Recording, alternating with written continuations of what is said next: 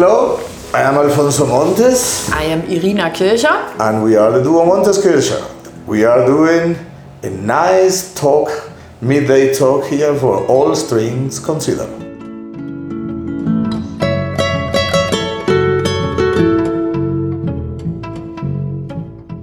Hi everyone, and welcome back to All Strings Considered. I'm your host, Scott Wolf, and today's episode features the music and thoughts of the Montes Kircher duo. All Strings Considered is brought to you in part by Guitar Salon International, the world's largest selection of fine classical and flamenco guitars and accessories, and by Audible.com. To get a free audiobook of your choice, go to audibletrial.com/allstrings. There are over 100,000 titles to choose from for your iPhone, Android, Kindle, or MP3 player. Duo Montes Kircher consists of husband and wife duo Alfonso Montes and Irina Kircher, who have been playing together as a professional ensemble since 1984. They have a whole slew of recordings together. They have such a long history of playing together that many of the CDs actually serve to commemorate things like their 10th, 20th, and 25th anniversaries. Both Irina and Alfonso studied with one of the most well-known and beloved 20th century composers for the classical guitar, Antonio Lauro. And like Lauro, Alfonso Montes is also from Venezuela and a prolific composer. Much of the music you'll hear on today's show is Alfonso's composition. Kircher and Montes have a really interesting history together. Both lived, performed, and taught together in Venezuela for many years. Yet in 2000, Montes's outspoken criticisms of the Chavez regime and the subsequent harassment he received meant they had to relocate to Irina's home country of Germany, where today they dedicate themselves also to performing and teaching there. On today's show, you'll hear about their music and compositions. You'll hear about their interesting choice to quit university-level teaching in favor of a more youth-oriented approach.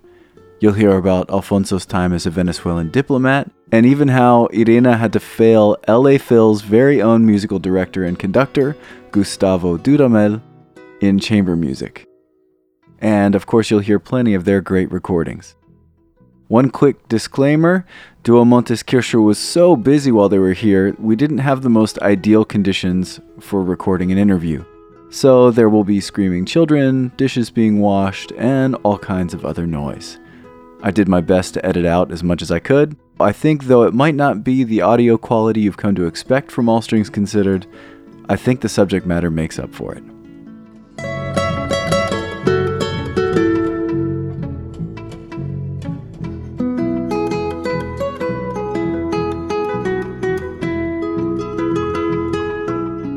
You know, Cavatina duo I just talked to, they disagree quite often, and that's part of how they come to, I don't know, their energy maybe. And I'm just curious about how you two rehearse, because it seems like you two probably have a different way of going. No, actually, when we play the guitar, we are all sweet and harmony. You know, of course, it sometimes happens that we might get into a row about something completely different, nothing to do with guitar playing. And then we sit down and practice, and you know, I say to myself, now I remember why I married that guy. So it's your medicine, almost. At the beginning, we used to have a slightly different system than now. I'm talking about the beginning 28 years ago or something like that. I would propose in text, you know, in words, things that I wanted, or, you know, I would talk about it. She did surprise me because she did say, why we just simply play and feel together? And that, although it was a big surprise, that was it. Ever since, we hardly talk. We just play. Do you play through an entire piece, or do you...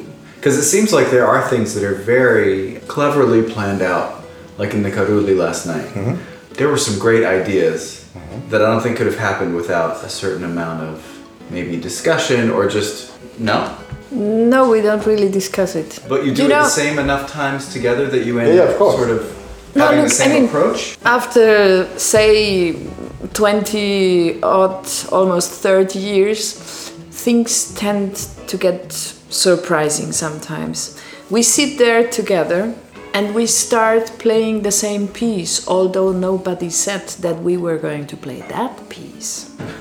It is not only with guitar playing, but thank God there is WhatsApp now. Because if we would not agree on who does the shopping, we come home with exactly the same things, both having bought them. We tend to think the same thing at the same time. And that happens in music as well. We do some sophisticated ensemble, and that it's not the kind of obvious thing always, but that is the result of playing every day of the year together. We don't talk anymore. We have a sensitivity that we share about why making music, and it's about emotions. I mean, in the end, you don't have to understand what we do. You have to feel it. The only way to do it is to be convinced yourself of that sadness, or of that joy, of that gaiety, or whatever you want to transmit. It's agreeing on an emotional palette and going for it.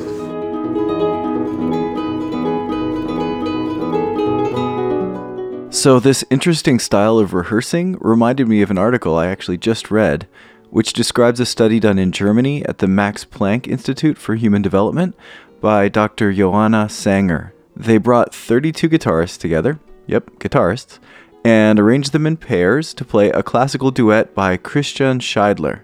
And of course, while they played, they monitored their brain activity. What was interesting that they found was that all the pairs of musicians synchronized brain oscillations, meaning that the two musicians actually matched neural rhythms in the parts of the brain that control social cognition and music production, a phenomenon which she calls phase locking. And her hypothesis is that anyone who practices what she calls interpersonally coordinated behaviors like these, things like playing music, athletes playing sports, other similar group activities, develop fundamentally different brains. If this happens with randomly paired duos almost immediately, I can imagine that Duo Montes Kircher, after 30 years of playing duets together, have developed an incredibly high level of synchronization. And it's then not so surprising that they haven't had to talk during their rehearsals for the last 10 years or so. So how about we hear them in action? I'm going to play you a piece called Te Puyes, which is actually a trio that they played with Scott Tennant when I saw them, although this recording the third player is Ulrich Wedlich. I'll let them introduce the piece before I play it. The trio we played yesterday with Scott. Te Puyes. Te Puyes, that's right. Okay. The piece has a very colorful story to it. That piece was originally an orchestra piece of mine. I wrote some years ago, by the request of Los Angeles Guitar Quartet, a piece, a quartet for them, which is called Llanura, so plains in Venezuela. There isn't a professional recording of Llanura, but you can hear LAGQ play it live on YouTube. I searched Llanura, which is Lanura, and the letters LAGQ, and it was the top hit. Montes' piece starts about 7 minutes in. And it's a very sort of up-tempo piece. So by the time Los Angeles were going to premiere the piece in a festival in Germany, in Nürtingen, the lunchtime hour before the evening of the concert, we met, and they wanted kind of to, play a little bit the piece for me, just to make sure everything was in place. It went very well. They played fantastic. I said to John Dierman, you know what? I was thinking it would be great to have a sort of slow movement before, so a prelude-like movement before going into Llanura. Mm-hmm. And then John Dierman said, well, we are all open. We love your music. And I say, I could do it now. Really kind of joking. Yeah. And then he said, if you do it, we play it tomorrow. And I kind of already knew what I wanted to do. I wanted to adapt this orchestra piece for the 4 guitars. So it was a joke to say, if you do it now, we play it tomorrow. We went to hear a concert in the festival. And before the concert was over, I asked Irina, can we leave? And she said, don't you like the concert? I said, I have to write this piece.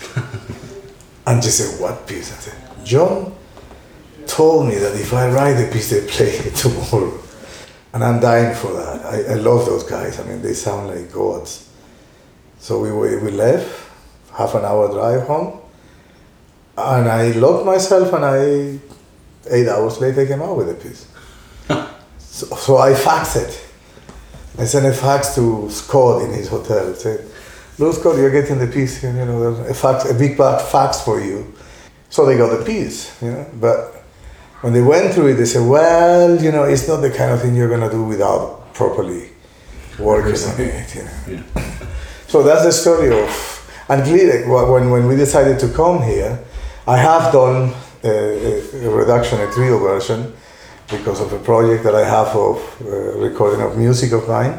So I said, well, this will be the ideal to do the trio version with Scott, you know, because we were going to share this concert that we did last night.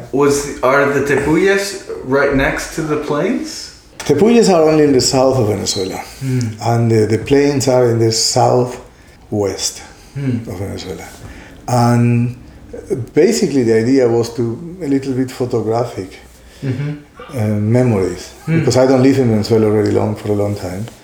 And I thought, gee, the Tepuyes thing went so well, because, you know, from these drops developed into something with more body and movement, and then comes back to that little drop when it dies, when it disappears. And the Tepuyes are a sort of mineral accumulation that forms a big mountain.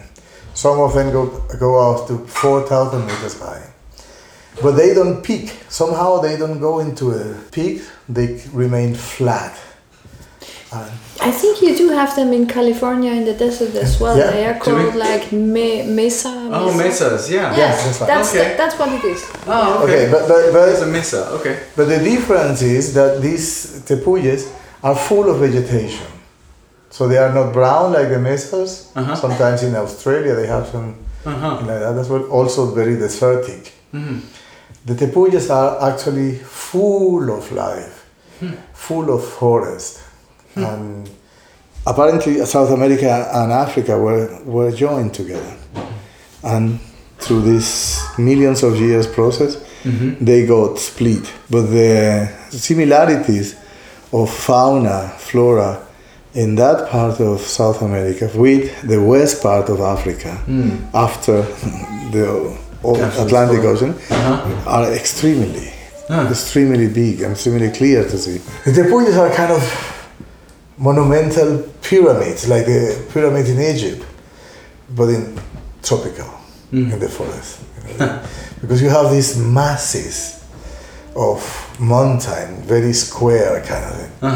And it looks like it was man-made. It couldn't be nature doing that. But yeah, it is nature. So here's Alfonso's piece, Tepuyes, from the duo's album titled Concertino.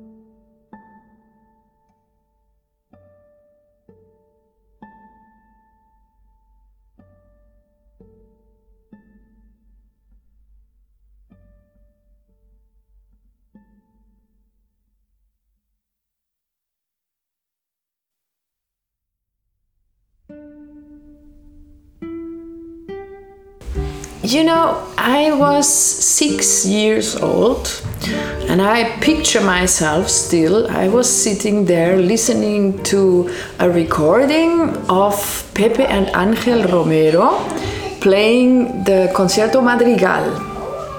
And I was sitting there listening to this recording and I knew that I would be a guitarist and that I would have a guitar duo, that I would marry somebody who would play guitar with me, and that was what I wanted and that was what I was going to do. So that decided at the age of 6, I just had to make sure that I picked the right guy, which I did.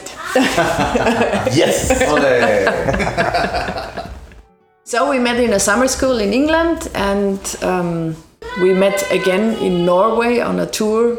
And after that I decided to go to Venezuela and study with Antonio Lauro there. So that's how all this happened. Were you at the time associated with Lauro as well?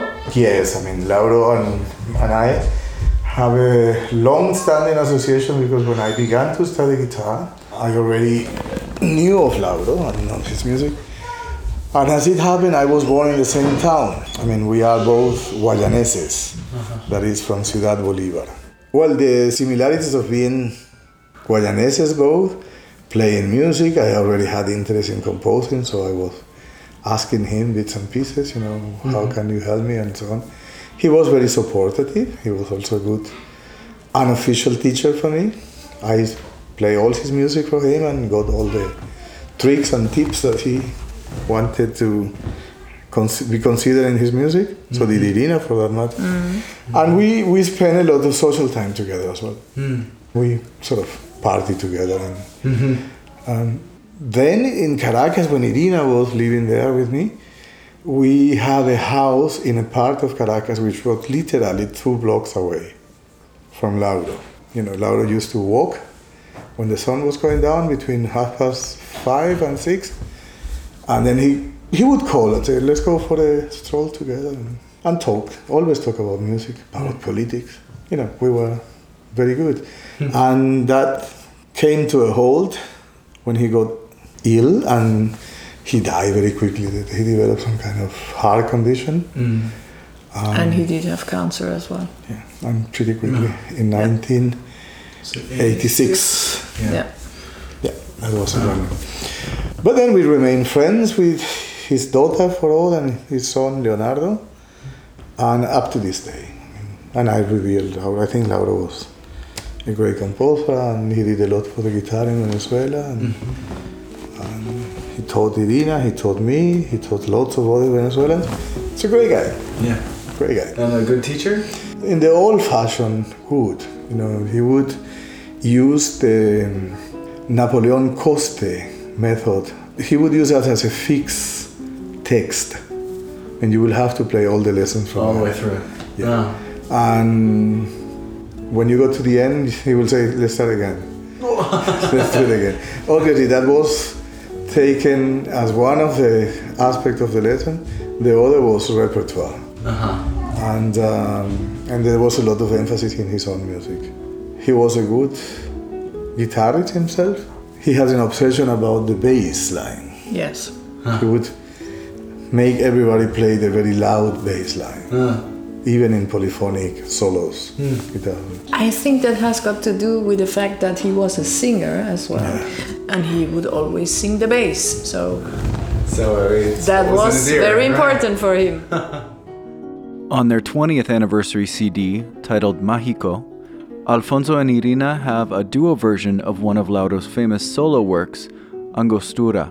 Their arrangement, I think, is a wonderful homage to one of the great South American composers of the 20th century. Angostura is a reference to the original name of what is now called Ciudad Bolívar, which is Lauro's birthplace.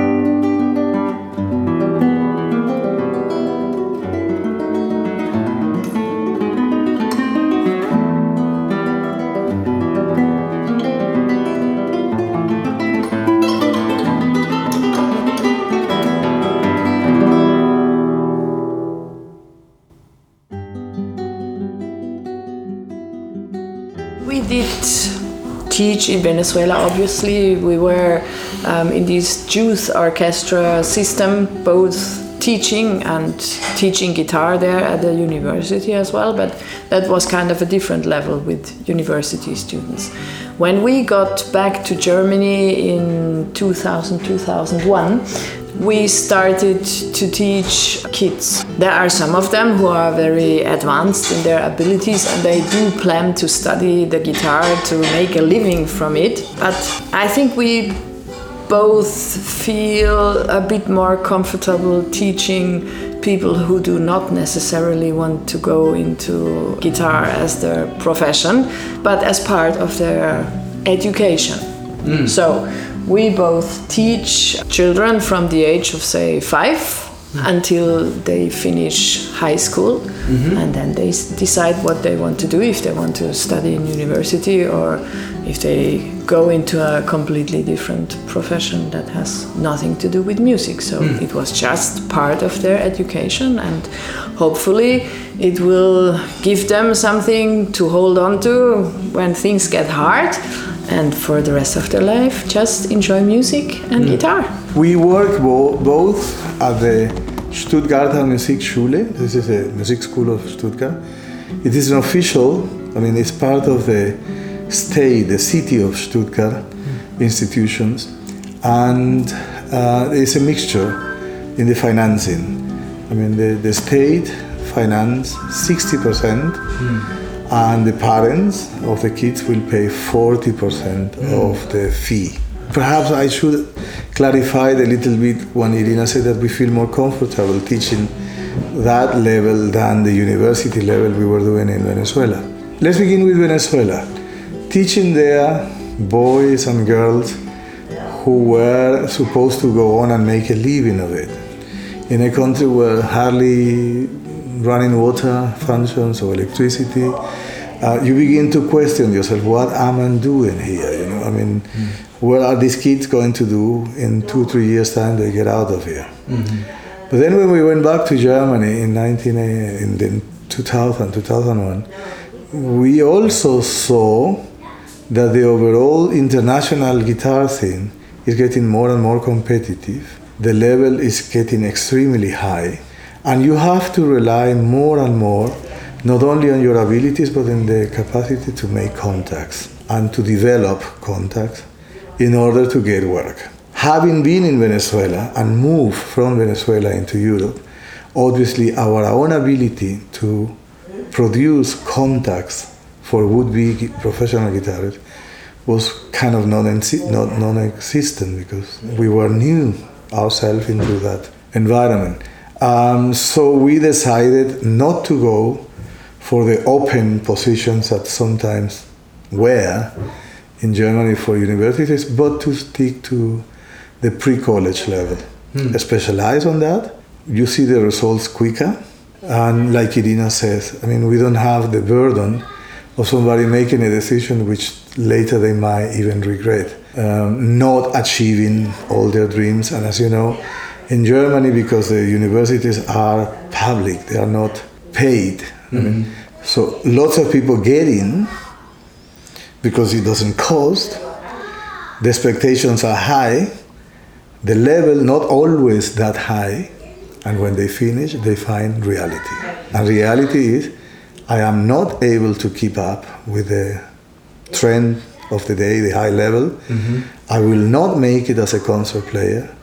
And then I would feel, and Irina would feel, a little bit responsible if you didn't warn them from the beginning. Look, it's great that you have a place in university, but you only have it because here is subsidized. If you were to compete in real terms and pay for your studies, you wouldn't stand a chance because the level is not high enough. I think there are really very few people who live only out of playing concerts with the guitar. Maybe with other instruments there is a different reality, but for guitarists, let's face it, there are very few left who live only from playing concerts. And with the teaching jobs, I do have the feeling that it is getting more and more difficult. When I hear about the reality that you have here, say 20, 30, 40 years ago, you would have a guitar teacher who had a fixed job and he was all comfortable and could live out of that entirely and very nicely, okay? But the tendency, at least in Germany, nowadays is that you don't have a fixed employment anymore, but that you just get paid for the lessons that you give. Kind of freelance. Kind of freelance stuff. I'm sure that sounds very familiar to some of you. Anybody who teaches adjunct at any college knows exactly how that freelance thing works out. To have a job, luckily we both do have a fixed job like that with a lot of security, but I am the head of guitar in the guitar department of the music school, and I can see that in the music schools which are in Germany around us, the tendency to employ somebody full time and have him there is going down. Yeah. Okay. I believe here in California, at least, it is something like that as well. So you teach happily as a teacher at college or university, and you know exactly all these kids who are practicing very hard and they get out of here, I don't know what they are gonna do. So we feel... So you feel guilty, or potentially guilty. If we were to promote that. So what we do believe is that there are people who are going to get through and going to be fantastic players, including our own students or some of our own students. But we want to have the brighter part, the wider part of our work as a complementary subject of general education for the youngsters. It should be. Yes. And if they go through that and they distinguish themselves and they prove they have the will, like we did, because we were facing the same obstacle. I mean, if you have somebody, musician in general or a guitarist, and he knows that he's going to be utterly unhappy in life if he has to do anything else than play guitar, then that is the right choice for him. Are you that person? Yes. But if you have somebody who is bright and good in school and has abilities for other things and doesn't have this urge to play the guitar all the time, maybe it would be a good idea to be a dentist. And play guitar for fun. Yes, exactly.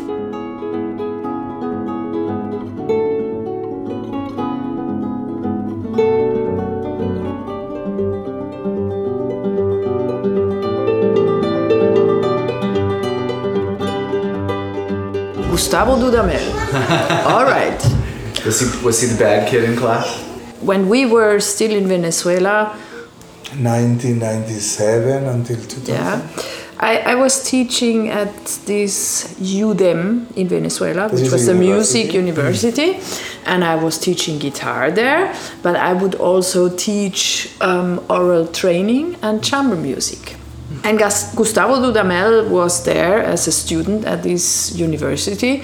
Among Venezuelans, it was already known that he was the whiz kid, you would say. He was very bright. You can say there are people who can listen well. There are others who listen better. And there are the ones that can hear when the grass grows. Okay? He's one of those. He can write down just about anything. He has, of course, perfect pitch. So whatever he hears, he could write it down immediately. And he was a good violin player as well. Very good. So we did some chamber music with a cellist or with other people together there. But because of his many compromises, having to conduct orchestras in the middle of Venezuela or something like that. It must be clarified that already at that time, he was kind of chosen by Abreu, the head of the whole system, as the chosen one. It was clear of his talent, and it was clear that he had to have a leading position in Tondela. And although he was a student, the decision has been taken. He was going to be the guy in Venezuela. And he was going to be supported to make an international career, of course, financially and everything. And so he was very busy. See, he was very busy as a result. And he was having these classes in chamber music. We were doing this Mozart duo for violin and cello. And all of a sudden, the guy disappeared. But he disappeared for weeks. Somebody said, no, he's in Barquisimeto conducting this orchestra. But from the academic point of view, you say, I am taking this chamber music course and I'm going to do the exam in, say, July, and you haven't shown up in April, and you did not show up in May, and you did not show up in June, and that's it. You're busted, okay? So that was exactly what happened there. And he wasn't very happy about that. So you had to fail him out of his... I did fail Gustavo Dudamel in chamber music, I am sorry to say. Not because he was bad, but he did not show up. And it must be said, perhaps, as a point of interest, that there were lots of pressures being made. Yeah, of course. By Abreu and people like that, calling me and calling Irina. To take that decision back. But obviously, I would have, say, 100 students there, okay? It's not fair to And this no-show, I mean, there were others who were a no-show at an exam, and I would fail them invariably. So I couldn't take that back. There was no way. Yeah. And I didn't. The life of an artist is not only to be brilliant and to play very good, but you have to be reliable as well. If you say that you're going to be there, you have to be there. And if you're not going to be there, just call and say. Okay. Sorry, Gustavo. No.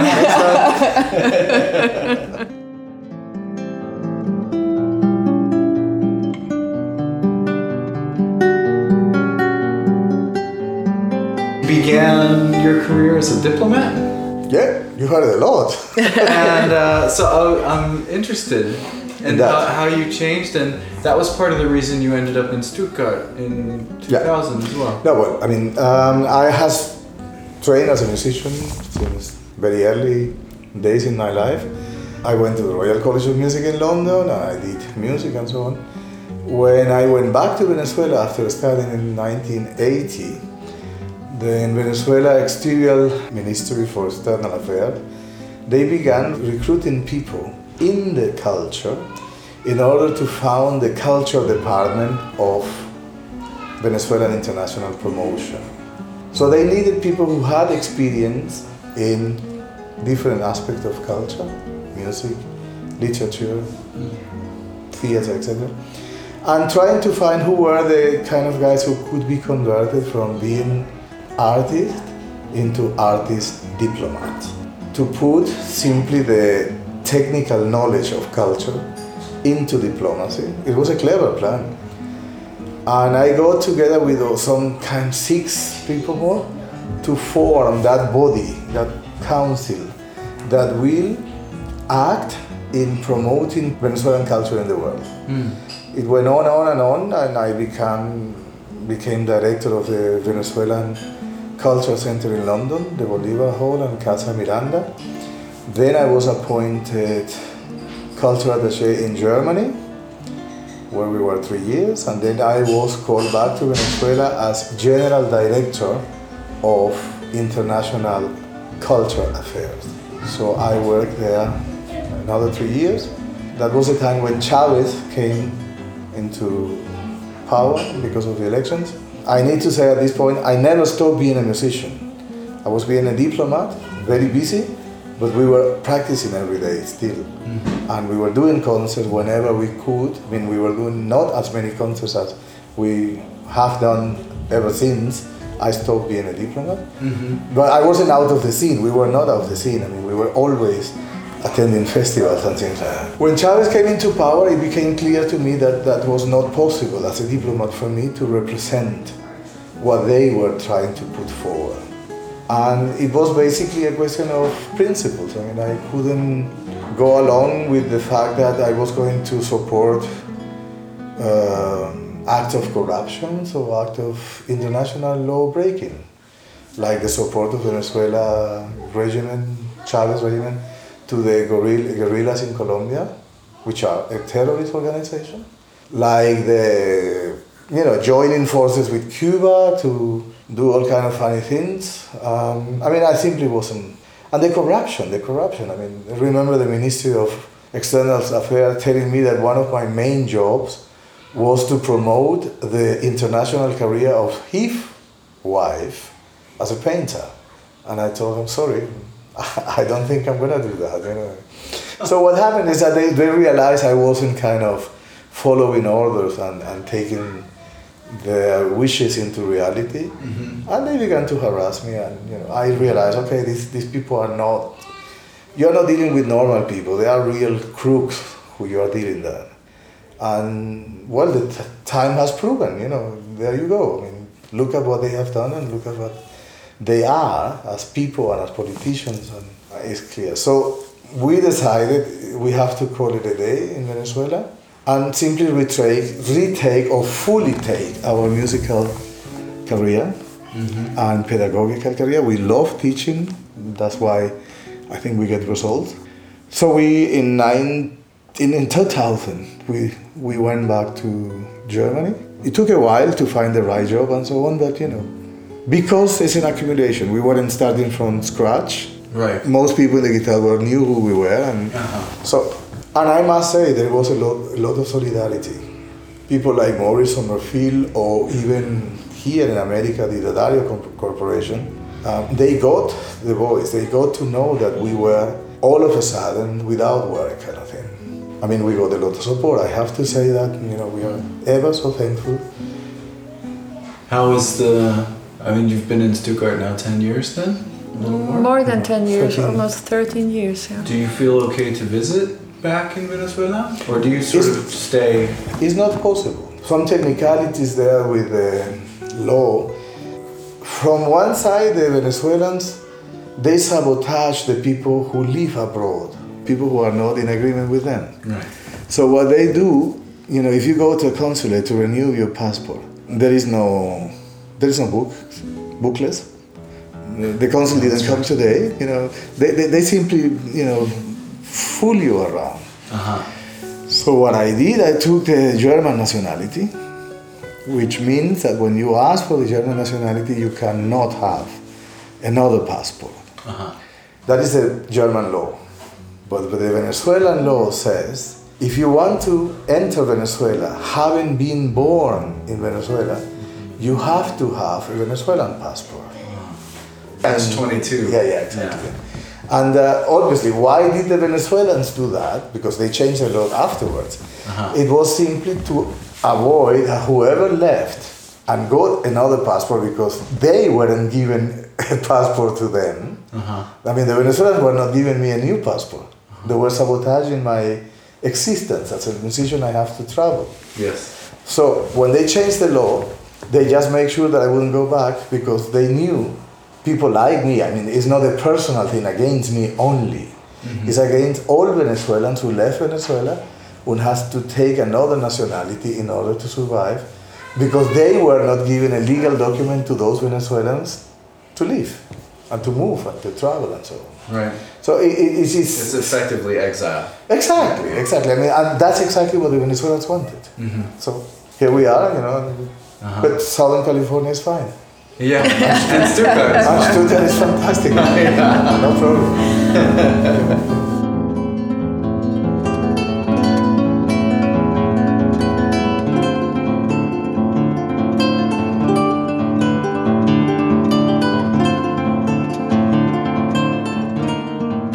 So we're going to conclude the show today with one of Alfonso's suites for two guitars, this one titled Suite Latina.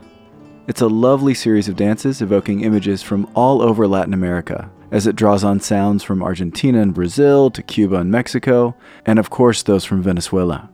I'm going to have Alfonso tell you a bit about his suite before we hear it, but before that, let me just say thanks for listening to All Strings Considered.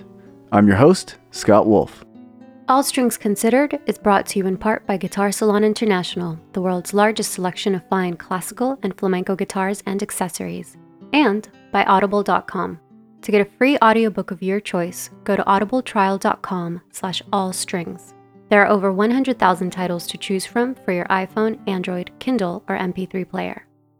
It's been my pleasure to introduce you all to Duo Montes Kircher. Just to let you know, it's almost time for the All Strings summer break. So, you won't see any new episodes in June, but I'll be back in July with lots of new material. Don't forget to like the show on Facebook, follow on Twitter at All Strings. Until next time, here's Alfonso to tell you a bit about his suite. It's a collection of Latin dances. And in the case of the milonga, well, surely this is Argentina. Basically, that milonga is my homage to Astor Piazzolla. And at that time, he had put out a CD where there was a fantastic track with his quintet called Soledad, Loneliness.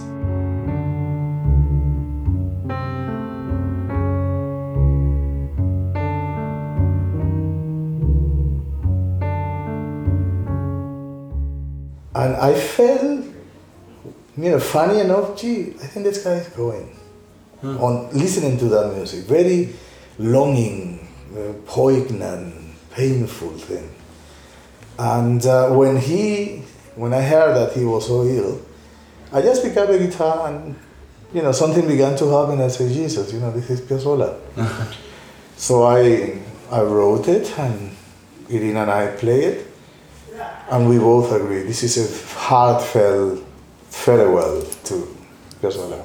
Then there comes Coroto, which is a very dear piece to us because it's my mother. And then I represent the Venezuelan waltz. And funnily enough, although with Lauro tradition and all that, there hasn't been original 2 guitars Venezuelan waltz being written 20 years ago or something when I wrote that. So this is a Venezuelan waltz for 2 guitars. Then there is the third movement here, would be El Son. Venezuela being a Caribbean country, we have a lot of this Cuban sounding. I mean, for Americans it's more familiar to identify with Cuban music, but it's also Venezuelan. Salsa, son, bachatas, merengues, it is also a Venezuelan thing because we share that culture, that mixture of Hispanic, African, and all other bits and pieces that were in the Caribbean are there as well. Then there is the bossa. We guitarists love bossa nova. Yeah. And it sounds great on the guitar. Then it's the canción, a heartfelt bolero from the Caribbean. Slow, melancholic, romantic. And to end, Bambuco is a rhythm which is not very well known. Bambuco is basically a 6/8, very syncopated 6/8 with a lot of gemiolas. It's just a position of 3 and 2s, 2 3s, 3 2s, exactly. Is it consistent or is it kind of freely? It's freely. In my case, it's freely because the Colombian or Andean from the Andes, Bambuco, is a little bit capricious with the rhythm. Lots of very interesting syncopations, especially on the accompaniment.